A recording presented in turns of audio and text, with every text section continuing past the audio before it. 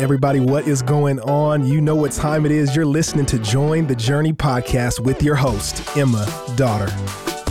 Thanks for joining. I am in the podcast studio with today's Devo writer, Martha Illarramendi. Hey everyone, how are you doing today? I'm so glad you're here, Martha. We work next to each other. We're office neighbors. Yes, I'm so excited. I get to just get up and see you all the time, which I love. It's so fun. For those who don't know you, would you share a little bit about how you came to know the Lord? And then fast forward, what are you up to today? Yeah, well, first, thank you all so much for having me. I'm excited to be here and talk about Numbers 3, which is fun. So fun. So yeah, let me share a little bit about me. So Please. I came to know the Lord when I was 9 years old, but really not knowing what that looked like. I knew that I needed a Savior. I knew that He had died for my sins and that I couldn't be close to God without what Christ had done in my life and for Him sacrificing His life for me.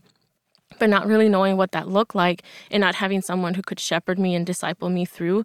I think I lived a very lukewarm faith throughout my whole teenage years. I knew the Lord used me. I knew I needed Him. I didn't know what it looked like to have a personal relationship with Him.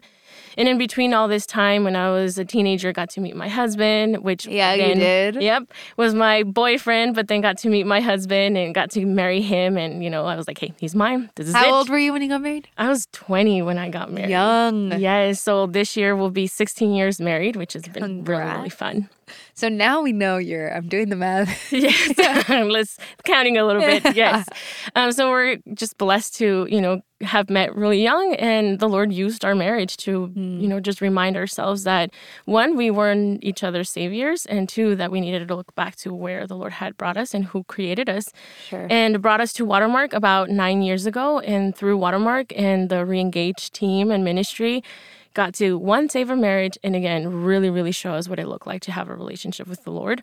And since then, the Lord has kind of captivated our hearts and has used us for His kingdom, and it's been a privilege and an honor, which now on staff, I get to serve with our Watermark and Español team, which is fun. I get to keep them on their toes. And I also get to serve all of our Spanish-speaking women. So I get to lead and just be able to share what the Lord is doing through Scripture, through our ministries, and get to shepherd, which has been really, really fun. So that's a little bit of what I get to do here, and it's fun. I love it. We will link in the episode description the information for Watermark Español if anybody listening has Spanish-speaking friends in Dallas or just wants to check it out. Yeah, we would love to host you and quarterly have you have bilingual services, which is so fun. Yeah, so I should say we do at our church that we both attend and our members of.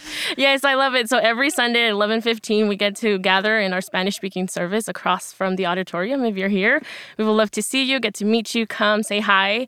But yes, every quarter we get to celebrate as one church, 2 languages, and we'd love to see you then too. So if you link that, we'll have all that information for them. Absolutely, we will. Numbers 3. Yes. Let's just dive right in, Martha. Yes. Well, I'm so excited that we get to talk about Numbers 3. I think sometimes when we think about not only do I have to read the Old Testament, but having to read Numbers, it can get a little overwhelming. But I think one of the beautiful things that I've gotten to learn and see here on Numbers 3 was really sweet. What I got from it was just how purposeful and how good our God is and how He is intentional in reminding us that we were created with a purpose and that we have an identity in Him. So when we're looking at Numbers 3 is talking about the specific... what are we? What is this? So Numbers 3, we're talking specifically about the tribe of Levites and their duties. So at this point, we know that they've left Egypt and they are preparing to just start this new journey with the Lord and where God had asked them to do, which was they were going to go into the promised land.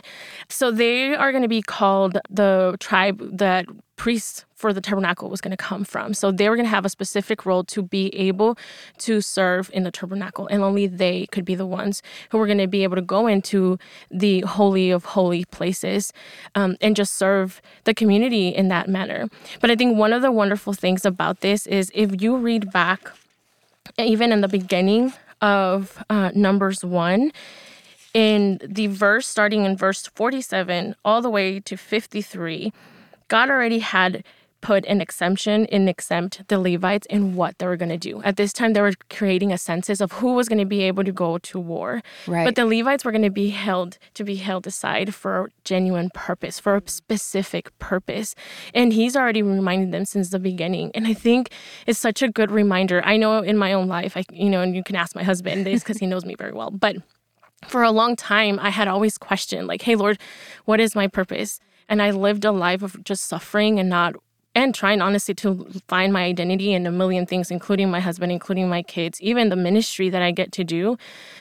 But being able to read passages like this and then being reminded of Jeremiah 1:5, he says, before I made you in your mother's womb, I chose you. Before you were born, I set you apart for a specific work.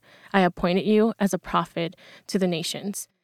I mean, it's such a sweet reminder that sometimes when we get ourselves into this hole of like, I don't know what I'm created for, I don't understand what I'm here, the simple fact that we have breath in our lungs is just a reminder that the Lord has a purpose and that we can even find it here in Scripture all the way back to his first nation, to the Israelites, where, hey, since the beginning, he had it already there written for us, and we get to be reminded on a daily basis that this is the purpose, and we get to fulfill it on a daily work. Can I press into that a little bit more? Yes, please. So the Levites were set apart for a specific role, specific purpose, and that was to keep the tabernacle. So they didn't get a land allotment like other tribes. They were dispersed, and they were representing this kingdom. And they were, we could say, like mediators between God and man. Their purpose is clear. It's laid out. What is our purpose now as New Testament, New Covenant believers? How does that translate? Yeah, I think our new purpose, and it's really sweet to be reminded in the New Testament that Jesus tells us, hey, we are called to love our Lord with all our heart, with all our mind, and with all our soul. And then the second biggest commandment or law that he left for us after he came was, hey, and then you love your neighbor as yourself.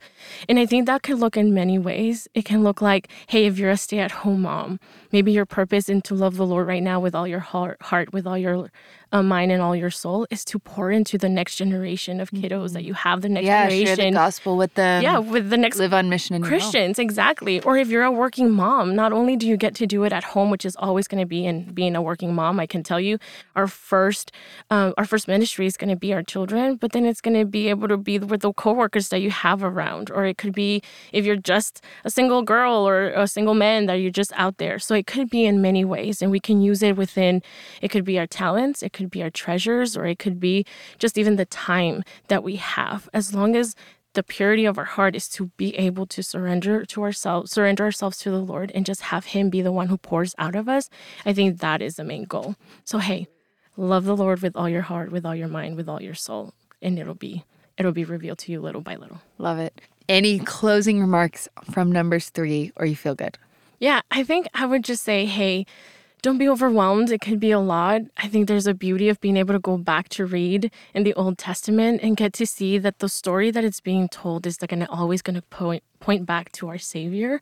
So dig deep, dive deep. If you have questions, there's so many people here that would love to help you. I know I would. So if you have any questions, let me know. We'll love to walk you guys through this. But genuinely, just dig deep. The Lord is so sweet, and he's always been the same. And it's awesome to get to see him through that. So yeah, thank you for having me again. You're welcome, Martha. Yes. Thank you for being here. And as always, I'm so glad we're all on this journey reading the Bible together. Hey, we want to thank you for listening, and we hope you enjoyed the episode. Did you know that you can help support Join the Journey by rating and reviewing this podcast? And if you're willing, we'd love it if you subscribe, because the more you download, the easier it will be for new friends to find the podcast.